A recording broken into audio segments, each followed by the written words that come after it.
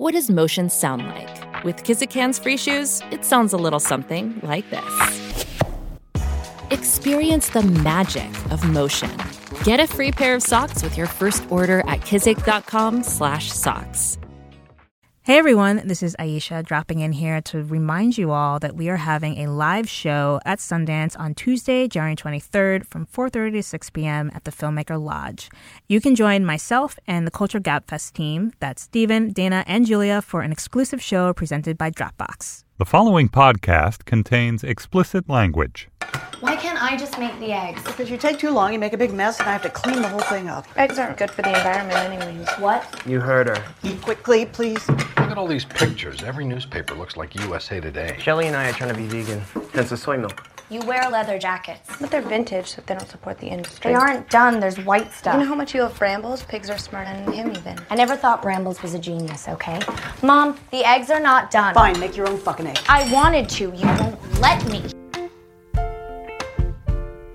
Hey everyone, I'm Aisha Harris, and this is Represent. We're just a few days away from entering the final stretch of award season. Oscar nominations will be announced on January 23rd, and so we're going to devote today's episode to this year's ceremony. In a bit, you'll hear a conversation with renowned filmmaker Charles Burnett, who was awarded an honorary Academy Award last fall. But first, perhaps more so than in the last couple of years, the Oscar race seems to be completely open. Yes, there are a couple of fairly obvious shoo-ins here and there, like Laurie Metcalf as a Best Supporting Actress nominee for her amazing performance in Lady Bird, but uncertainty largely prevails in many of the major categories. The one thing that does feel certain, many of the films, filmmakers, and performances vying for awards will be doing so in a highly charged political climate. And I'm pleased to have as my guest today someone who has written many sharp takes on Oscar seasons past and present, Mark Harris. He's the author of the film history books Pictures at a Revolution and Five Came Back, as well as a writer at Vulture. Welcome, Mark. It's great to have you on. Oh, it's a pleasure to be here. I do want to say really quickly that I've been a huge fan of yours since Pictures at a Revolution. I've read it twice, which is not something I usually do with most books. So I highly recommend all of our listeners to check it out. It's about the 1967-1968 Oscar season in which there were 5 movies, and you kind of depict, you basically break down the each film and the making of those films and how it relates to a critical turning point between the old Hollywood and the new Hollywood era. It's really great. So, yes. Well, thanks. Yeah, we're actually coming up on the 50th anniversary of that Oscar ceremony, which was a very, for different reasons, and now a very political ceremony at a time when that was not usually the case. Right. And that was the same year that In the Heat of the Night, starring Sidney Poitier, won. So that's, yes, for many reasons, very important. So, but I do want to talk about this year, and you've written a little bit so far. You, back in November, actually, you wrote a piece and for Vulture about sort of the impending Oscar season. We weren't quite in the throes of it yet. Things were still kind of up in the air, but now we are just a few days away. And you said in that piece, and we'll put a link to that in our show page as well. You wrote that in what promises to be an attempt at the first woke Oscars, there is one narrative that threatens to overwhelm all others, the movie that speaks to our present crisis, which I think that's become even more apt of a statement in the last couple of months because there's been so much happening. And I'd love for you to talk a little bit about, like, do you still feel that way, or do you want to, like, walk back that statement? I do still feel that way, but I think the thing I would add to it if I were writing that now is, like, but which present crisis are we talking about? Because usually there's one movie or maybe 2 movies in any given Best Picture race that kind of attempts to lay claim to this is the movie of the moment, this is the political movie of our times. This year, I think there are like 5 or 6 movies that are trying to, own different facets of that case, and that to me is really fascinating and just about unprecedented. And when you combine that with the other big factor that has changed, which is the membership of the Academy itself, in ways that we don't fully understand. You have, I think, not only a really interesting Oscars coming up, but potentially a really interesting new era for I mean, the Oscars. let's actually break down all of the different issues that each of these movies sort of either conveys or wants to highlight, because like you said, there are a lot of things going on. The thing that seems to be at the forefront right now, just coming off the Golden Globes, like a little more than a week after the Golden Globes, and the thing that seems to be at the forefront at this moment is the Me Too movement and the role that women have played in film and the types of subject matters that are coming up in these films that have the Oscar nomination potential.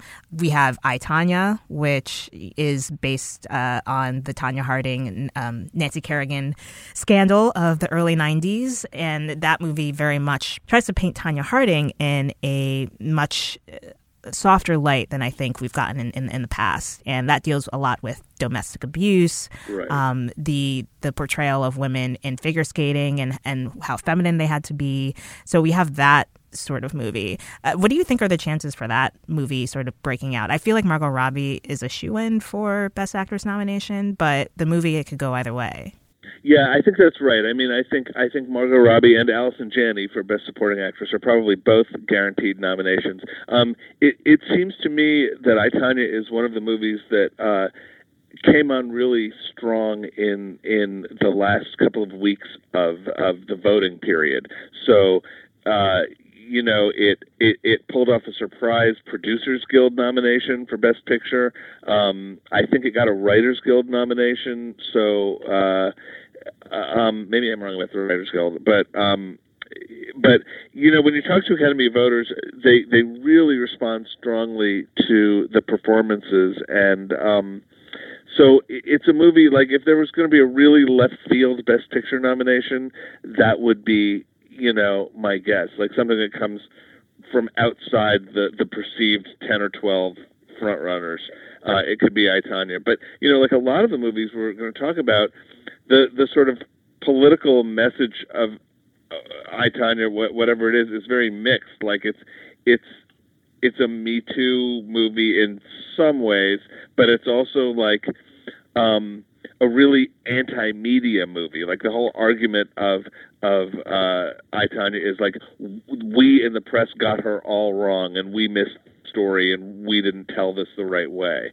The classism and misogyny of the press is responsible for what the movie contends is a misunderstanding of Tonya Harding, which I have some issues with, but it's very typical of this year in that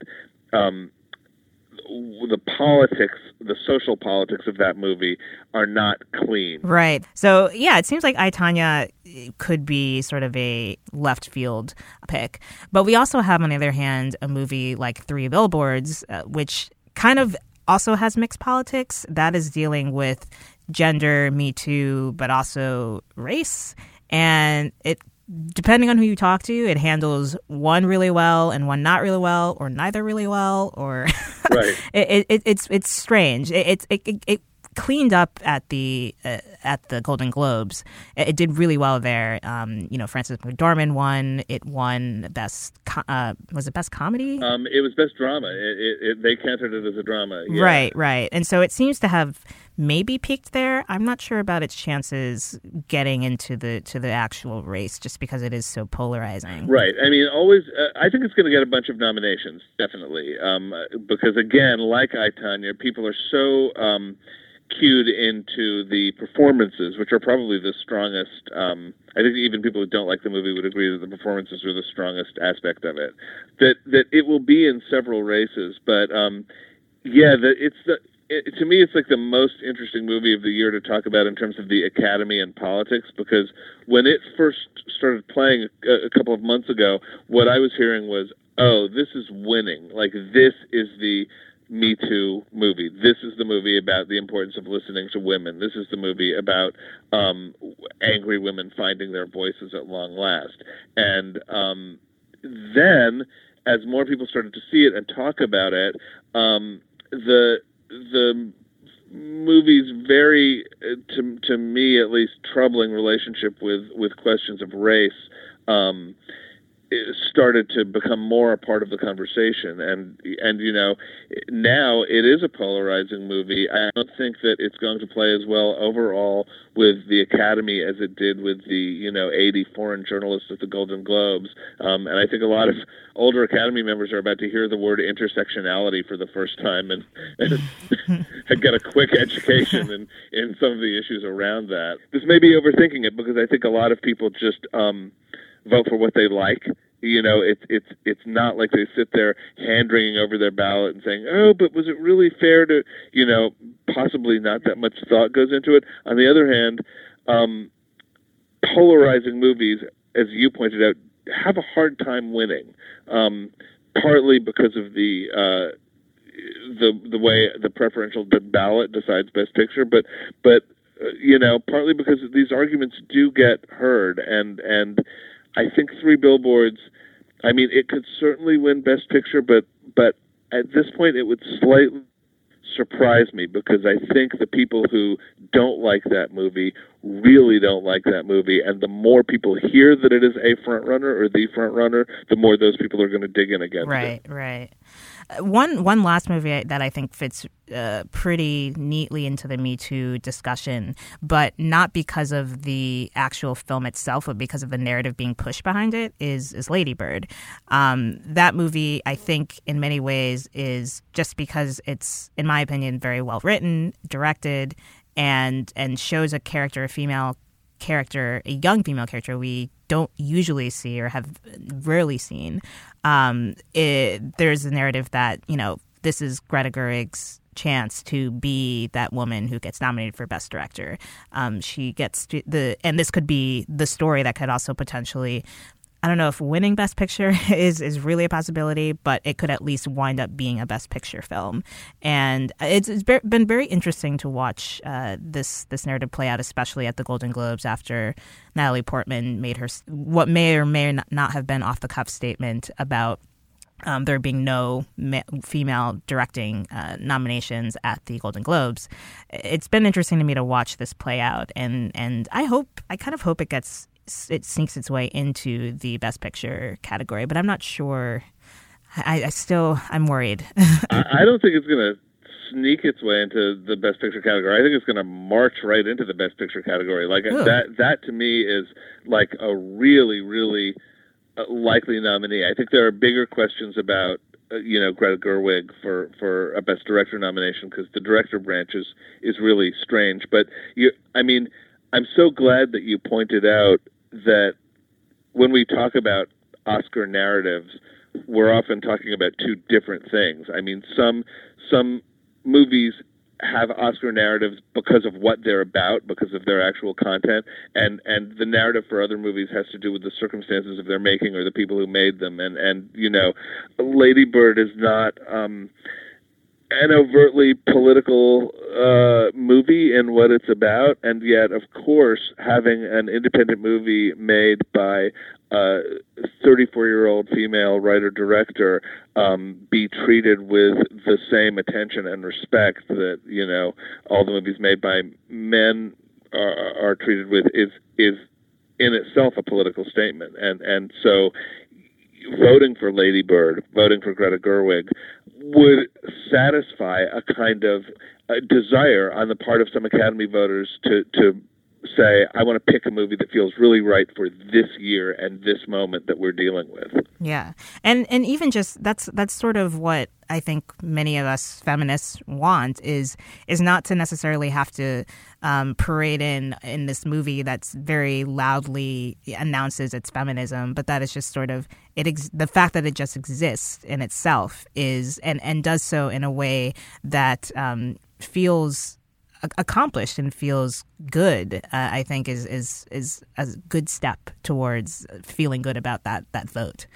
Yeah, and also I don't know a lot of people who I know people who love Lady Bird, and I know people who sort of say, I don't quite get what the big deal is, but I liked it. Right. I don't know people who hated it, and that is a big asset if you're trying to win an Oscar. Like a movie that people, it's a little bit, I mean, this will sound like an odd comparison, but it's a little bit like Moonlight last year in that, There were some people who were really passionate about it. There were some people who admired it. There were some people who liked it. I didn't hear anyone say, I hate Moonlight. I did hear people say, I hate La La Land. Because Yes. anytime something becomes that much of a front, like, people always feel good about hating a movie, on that scale. Right. Who's going to say, I hate Moonlight? You sound like a terrible person.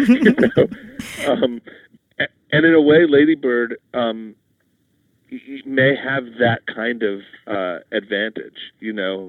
I mean, how can you hate that movie, even if you don't respond to it directly, even if you don't respond to connect with the experiences in it? You have to enjoy Greta Gerwig's ability to elicit such good performances from such a big cast. You have to enjoy some of the writing. Like, there's something in there you're going to appreciate. Yeah, it's just, I feel like it's a very inherently likable movie. So I completely agree with that. Moving on, one of the movies that I thought would be, and Seth Meyers actually made the joke at the Golden Globes in his opening monologue about The Post. And The Post, which is Steven Spielberg's latest movie, which tells the story of the Washington Post deciding to print the Pentagon Papers after the New York Times had done, or part of the Pentagon Papers after the New York Times had already done so and had been, forbidden by the government to do so. And it has an all-star cast. It's Spielberg. Everyone loves Spielberg. And I thought that was going to be the one early on that would take it. And I think a lot of people thought that. But it also doesn't seem like it's a front runner. Like, it doesn't seem like it's a clear shoe-in necessarily. I think it will get nominated, but I'm not sure if it'll have much momentum going forward. Yeah, I don't think anything is a clear shoe-in. I mean, the story with The Post has really interested me because I think this is a place where there may be a little bit of a disconnect between the press and Academy voters. Because, like a week or so ago, I was reading these stories that were sort of like, The Post is dead, The Post is over. And they were predicated on the fact that two groups of journalists, the Golden Globes and the Broadcast Critics Association, did not honor it. But, then this last weekend, the Post opened wide for the first time and did really big business and overperformed expectations and made something like $23 million over Martin Luther King Day weekend. And it's clearly going to make a lot more money. I think if voting ended this Friday rather than last Friday, I mean, if voting had been 1 week longer, the Post would be in very good shape to get a lot of nominations. Older, whiter, more traditional part of the Academy is not as large a percentage of the Academy as it used to be, but it's still a very, very large percentage of the Academy. And so I don't think anybody should be surprised when the Post or Dunkirk or Darkest Hour gets a bunch of nominations. I mean, those voters are going to be heard, and they're not just sound guys. Like, the Post satisfies many people's desire in Hollywood for a big studio to make a movie with established A-list top-tier talent that grapples with something that's going on. Yeah. Before we wrap up, I want to ask you one last question, because I think this, even more so than I, Tonya, feels like to me at least, it feels like a maybe, is Call Me By Your Name, which I think a lot of people really, really love, but I also haven't necessarily seen. It feels like in the same sense as something like Lady Bird or even Three Billboards, people really love the performances, especially. But I'm curious. Early on when the movie came out, people were talking about, well, the mere story of it, the story at the center of it, could make it doomed for the Oscars, and mainly just the idea of a 17-year-old boy having a attraction and relationship to a older 20, I think he's supposed to be 26-year-old man. What are your thoughts on all of that? Well, I think you're right. I think the movie is on the border. I mean, I was saying to someone, I wouldn't be surprised if it got 8 nominations, and I wouldn't be surprised if it got 2 nominations. There's no question that among a big percentage of Academy voters, homophobia is still in play. It's not in play in the way it was in 2005 when Brokeback Mountain was nominated.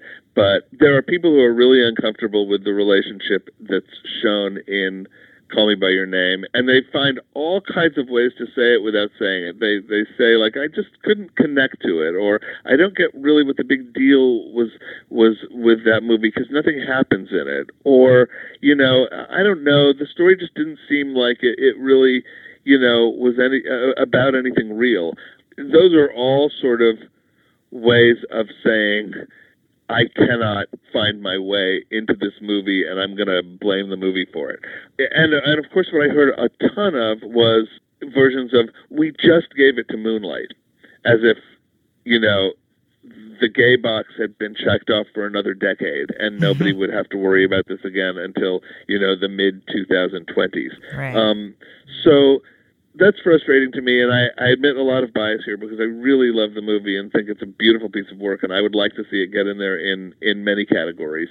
But, I think the big determinant here that we haven't mentioned is, as always in recent years, we have no idea how many Best Picture nominees there are going to be. Right. So, so much of this is about, like, well, are there 6 or are there 9? Like, the difference between 8 nominees and 9 nominees is the difference between one of these movies getting in and one of these movies just missing.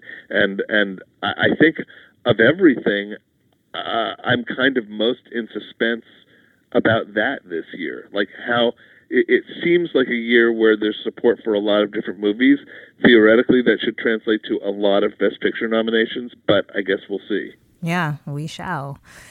Well, thank you so much, Mark, for coming on and talking with us. And I look forward to hopefully talking with you again about the Oscars if you're up for it. I'd love to. Thanks so much for having me. Thank you. And you can find Mark's work on Vulture. And you also have a book coming out, an upcoming book on Mike Nichols, the director, correct?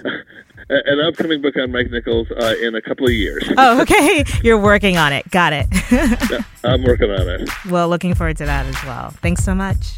Thank you. The longest field goal ever attempted is 76 yards. The longest field goal ever missed? Also 76 yards. Why bring this up? Because knowing your limits matters, both when you're kicking a field goal and when you gamble. Betting more than you're comfortable with is like trying a 70-yard field goal. It probably won't go well.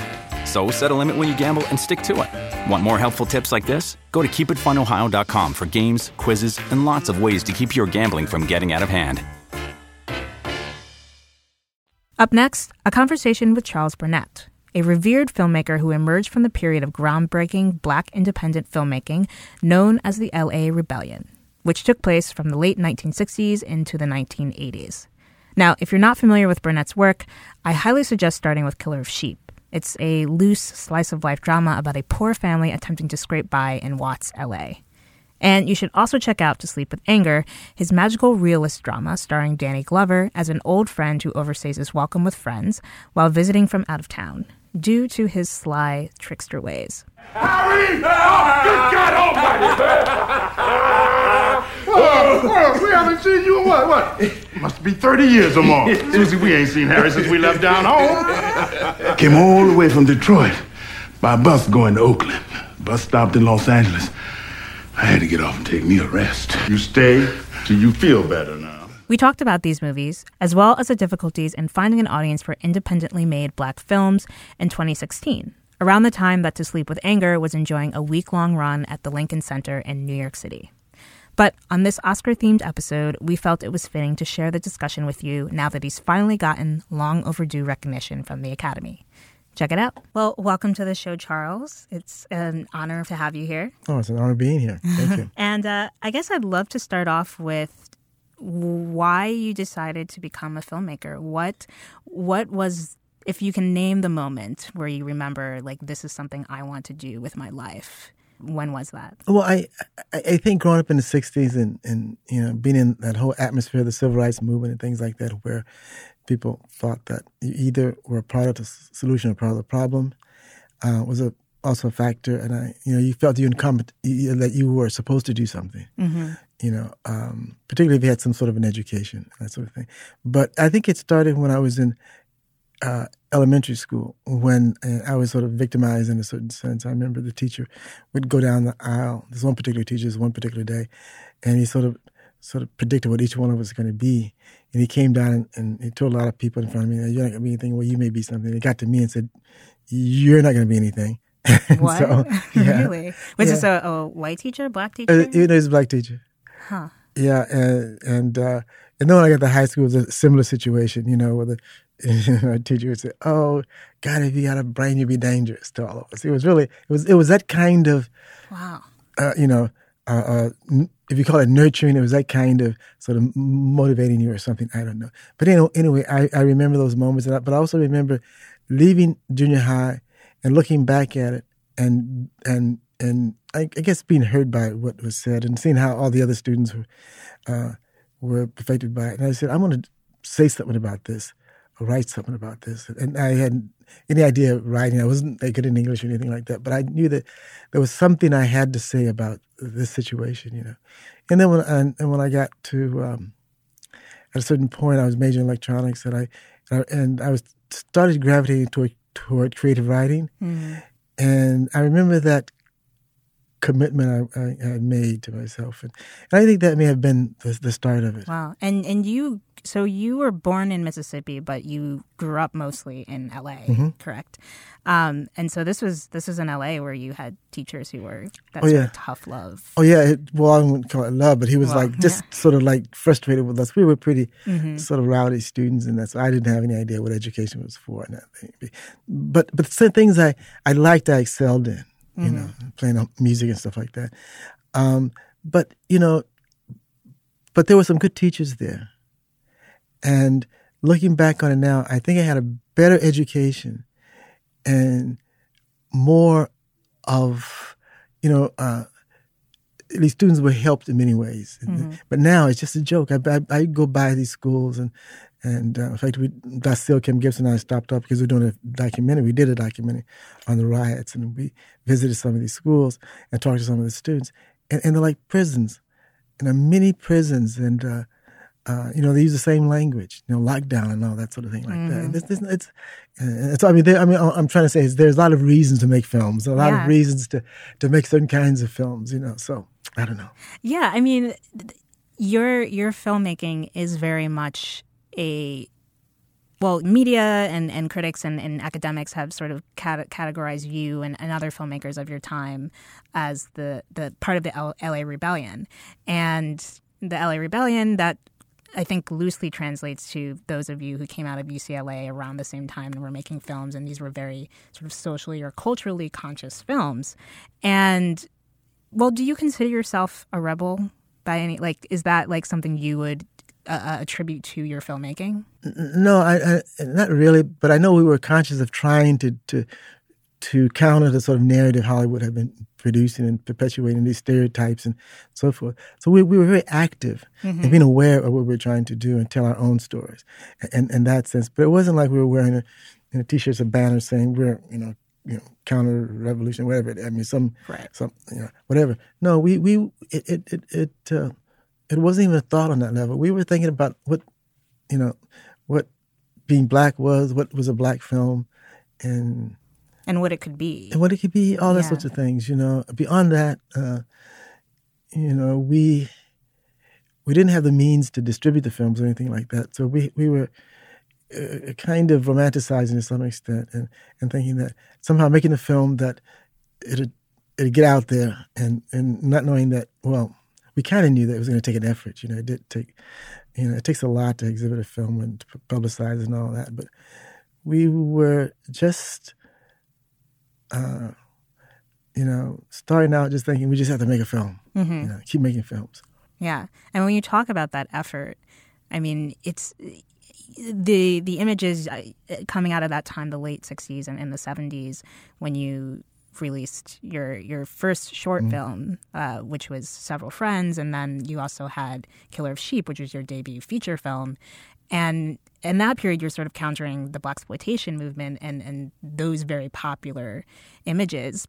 And I think that within Several Friends and Killer of Sheep, you see, and really throughout all of your filmmaking, you see just sort of slices of life. And can you talk a little bit about, well, first of all, were these, a lot of these actors were not professional actors, right? These are people you knew, people you found on the streets. Mm-hmm. What was it like working with that and trying to like cull these performances or moments out of those because at UCLA we had to do something like that. You get people you knew to act in the movies and things like that, to act in your films. It wasn't like it was a novel thing or some new territory. It was a part of making movies. Mm-hmm. You borrowed or took or whatever you could, whatever it took to make a movie. And so, I mean, you ended up exploiting everybody and your friends and things like that. And but it was all for a good purpose. You thought anyway. But it was fun times. I really enjoyed working with actors, but it has its moments, because of non-professional, and particularly the kids, not kids, but the young men I worked with and women didn't have a clue, because one of the ideas of making film was to demystify it in the community. So we had kids working on the film and things like that, and people who never been on either side of the camera before involved in it, and you become aware of the disconnect. I remember this one guy I was working with, Ernest Cox, who's been in another film I did, Several Friends, and he was sick one day. It was actually, he was supposed to be in Killer Sheep, and he was sick one day, and I had shot some footage of him already, and he couldn't come, and he said, well, can another guy take his place, and play the same role. Yes, the same role. I mean, sort of set in for him, in a sense. Yeah. And I was like out of breath. I couldn't, it's hard to sort of realize the person really doesn't understand the process. It's not like a football game where you can bring in another quarterback, right. And the game continues, or a new pitcher, and so I had to sort of adjust and realize, these guys are doing me a favor. They're coming on the weekends and stuff like that. Just for our listeners, if you haven't seen Killer of Sheep, Killer of Sheep is Charles's debut feature film, and it's a beautiful film. It's very not a linear narrative per se. It's very loose and more about the environment and the characters. But there is a central sort of character. His name is Stan, and he works in a slaughterhouse by day, but also comes back to LA and with his every day, and he's weary and can't please his wife, and he's just lost. And I that's a common theme I've seen throughout a lot of your films, is especially for men and women, but especially for men, Black men who are just kind of adrift and lost within this world that kind of rejects them. And it kind of goes back to what you were saying about how presently we have all of these schools that are in lockdown. It's like a lot of adriftness. Well, Stan isn't adrift. I mean, the reason I say this is because he has a moral compass that he follows. True, yeah. And he has principles. And he tries to bring his son up and things like that. And the thing about it is that my hero, in a sense, he does what he can do, and he's responsible. Mm-hmm. And if he tries to hold his family together morally and spiritually and that sort of, he's a positive figure. He may not have all the trappings of a middle class, whatever it is, that kind of stuff. Right. But he's given his family something, a foundation that he's handed, he got and he's handed down. And so, in that sense, I never looked at him as a failure, or he's a person who endures. Mm-hmm. And to me, that's a strong, very positive person. True. And he's, I mean, the idea is that he's affected by, his environment and his jobs and the kind of job he has. I didn't want to make a plotted story as such, but there's a sort of a movement forward. It's every day like a slice of life kind of a thing, where the thread emerges as the story goes, it unfolds, and you see that one day follows the other, because there's some things that related to the past, like looking for a job and all sorts of things like that. Because we were involved in making films about social change and commenting on social conditions, that, you know, there were films being made that were sort of idealizing the poor and all, and sort of things like that, and having a conventional plot about management is exploiting the labor, and then, you know, labor forms a union, and then everything is hunky-dory after that. But then in my situation where I grew up, it wasn't so much the quality of the job, it was having a job, you know, and they suffered for it and things like that. And it's a story about those kind of people. It's a story about my neighbors, you know, that every day did the same thing and working themselves to death, eating themselves to death in the wrong food with high blood pressure and all that kind of stuff, and making these sacrifices. Yeah. I mean, that's one thing about these earlier films that you've made, is that, and even up to Sleep with Anger, really, is that they're, you know, the forces of white people and institutionalized racism and all of those things are present, but the white people themselves are not always present. They're sort of invisible, and I think that's really fascinating. That it's you keep the focus on the people in their communities, and in those communities, I mean, I did not live during those times, but I imagine it was rare for Black people to interact too often with white people. There are white people in these movies, but they're not like the prevailing force, like bearing down on them. The most obvious connection or interaction with white people were the police department, which was basically white, and a lot of them were from the South. Mm-hmm. But you live in a segregated area, a community, and South Central was definitely segregated. It was Black and brown, you know, and so those are the only people we relate to, except for shop owners and stuff like that, and liquor store owners and things. But other than that, it was basically and culturally all Black. I would love to talk a bit about your third feature film, which is To Sleep with Anger.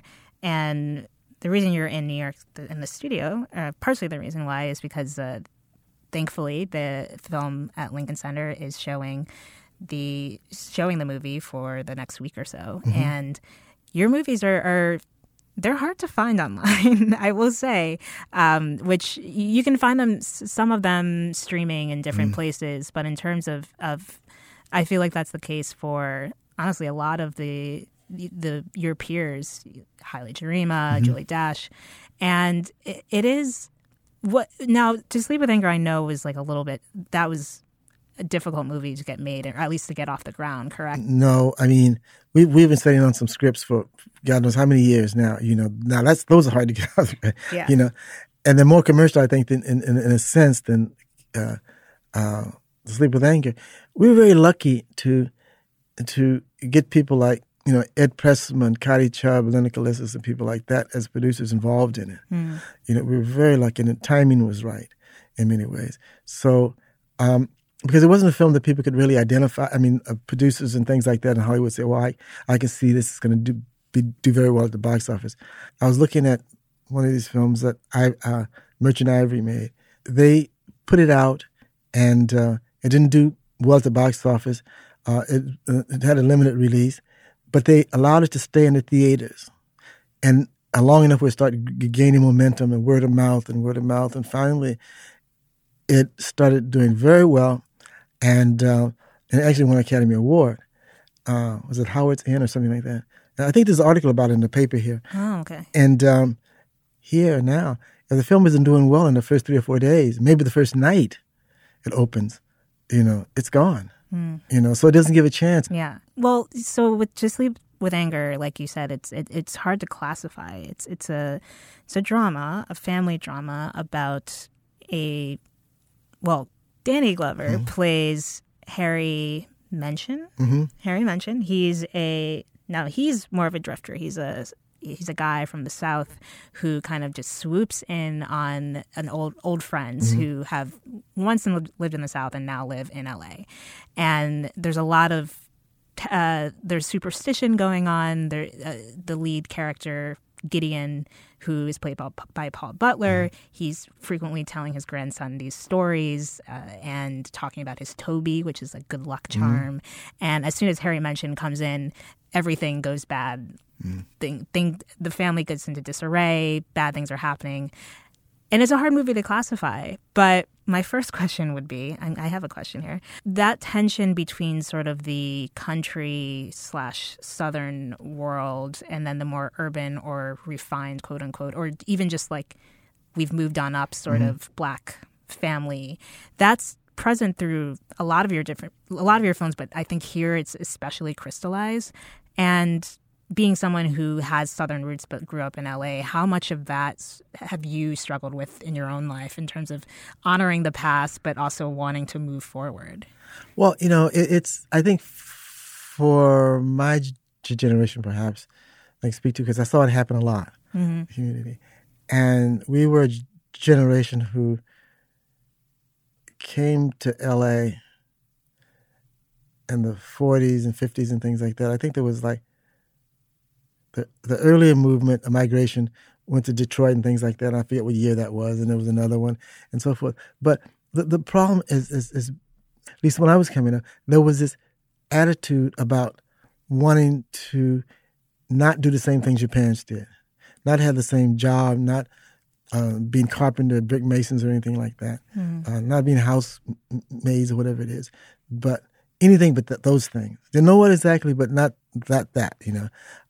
So there was this inherent sort of antagonistic kind of relationship between the present and the past and your parents and culturally and all this kind of stuff. No one wanted to admit that they were from the South or from the country. I mean, boys, the parents, it was okay for that. They, had a strange, my mother didn't mind talking about it, but one of the things that came out of a conversation, never go back. Uncle the same way. There's so much. My grandparents said the same thing because they're from Mississippi, but they moved up to Illinois, and they're like, we never want to go back. Yeah. I mean, the whole idea of struggling to try to have your self-esteem, be a man or a woman and your kids and stuff like that, and being treated in such a manner. You never forget those kinds of things. You don't want your kids to experience that. So it was that kind of a situation, but at the same time, you can see that there were things about it that they really missed in life. So we had all those issues that to deal with, and so Harry, man, I want people to be ambivalent about it, because if you really look at Harry, it's all circumstantial. You don't see him do anything. You hear about maybe he was involved in this crooked deal or murder or whatever it is, but it's all sort of hearsay. And Harry makes, he doesn't try to be anybody but who he is. He makes it very clear. Yeah. And it can be good or bad. And sometimes, people look at him as a necessary kind of evil that brings the family, which was parting, brings it together in a more profound and deeper way. So, is he a good guy, a bad guy? It's up to the audience. Yeah.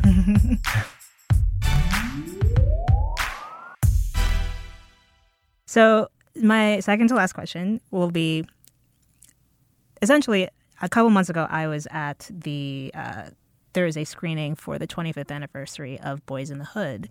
And John Singleton, he and Walter Mosley did a Q&A afterwards.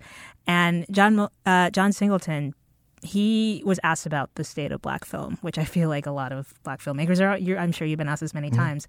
And his answer was that it's, quote unquote, abysmal and dismal, and that there's no sort of cultural specificity in terms of what we're seeing for Black filmmakers. It's become sort of homogenized and watered down, and you don't have this sense of place or Blackness. There's not a Black aesthetic. Would you agree with that about the current state of Black film? I don't see that many of them, to be honest with you. And I stopped a while ago. I mean, I think that, I think people are targeting, the wrong source. On one hand, I think Black people ought to get in the business of filmmaking, not so much making films, but in terms of distribution and exhibiting films. And the audience and people of color have to get in and sort of boycott, protest, do whatever it can to make a difference. It's not going to change. It's going to be too slow, because Hollywood's going to make films that, if you go see these movies that are the ones you talk about you don't like or whatever it is, but you end up supporting them, and they think, well, they'll come see those films, but they won't come see a relatively good film, And so you send a signal by not supporting good films, and but we have to make that, a part of our wanting to improve on things is the community and everyone and people want to get into business that should get into distributing films and exhibiting films, I mean, it's a lot of money to do that. Yeah. I mean, that would help a lot. I think it's great that you yourself and Haile Gerima and Julie Dash and others like that have gotten sort of the cinephile seal of approval, but I just wish more people were able to see, or a wider range of people were able to see your films, because I think that it's hard to create that counter narrative when the prevailing narrative is the Tyler Perry's of the world or that sort of thing. Well, if you go to a movie and you see the trailers of these Hollywood films, whatever it is, they are very appealing. And there's a buzz, you want to go see it.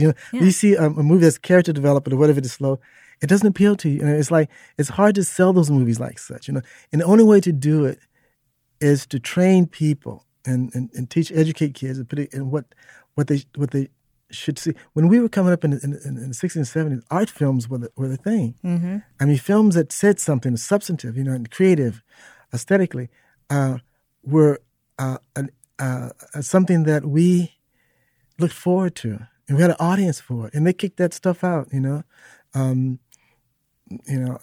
so we have to get back to this variety, having a diverse and being able to support this diversity. And it's not to say the fluff isn't, like, I enjoy the fluff too from time to time. Yeah, that's but fine. it's all, I mean, it's not so much that, it's that there's no alternative. Exactly. Yeah. There's no other, I mean, as long as you do that and just have something, to satisfy other groups of people and things like that.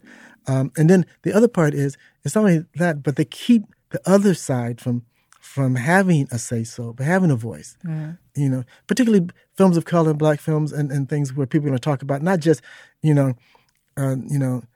car chases and stuff like that, but substantive things, like things that's going on in the government and the community and conflicts within, all walks of life that's not trivial. I mean, things that,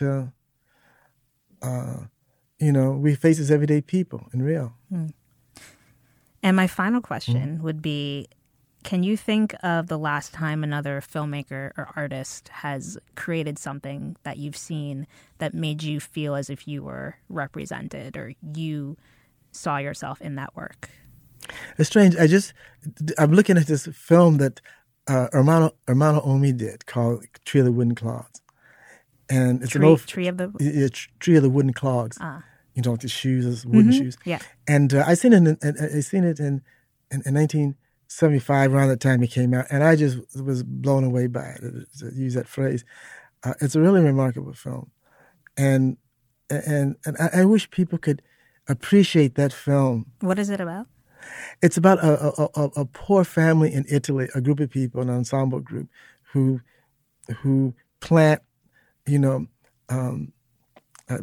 in this rich person's estate, and they're like serfs, and they just till the land and the soil, whatever it is, and they're trying to eke out a living, and they have this kid that the priest said he should go to school because he has some talent, and so he does. His father sacrifices a lot for this kid to go to school, this small boy, and he ends up, his shoes, one of his shoes falls apart, and so his father has to get, for him to go to school, continue to get some more shoes for him. But he doesn't have the money, so he has to cut down a tree, the landowner's tree. And he makes wooden shoes out of the tree. And the landowner discovers that the tree is cut down, and he kicks him off his property, and the poor family, and destitute, And it's really sad, but there's all these other little stories in there as well that deals with, a peasant life and being exploited and stuff, but it's just beautiful. It just takes its time and developing these characters where it's not the kind of narrative.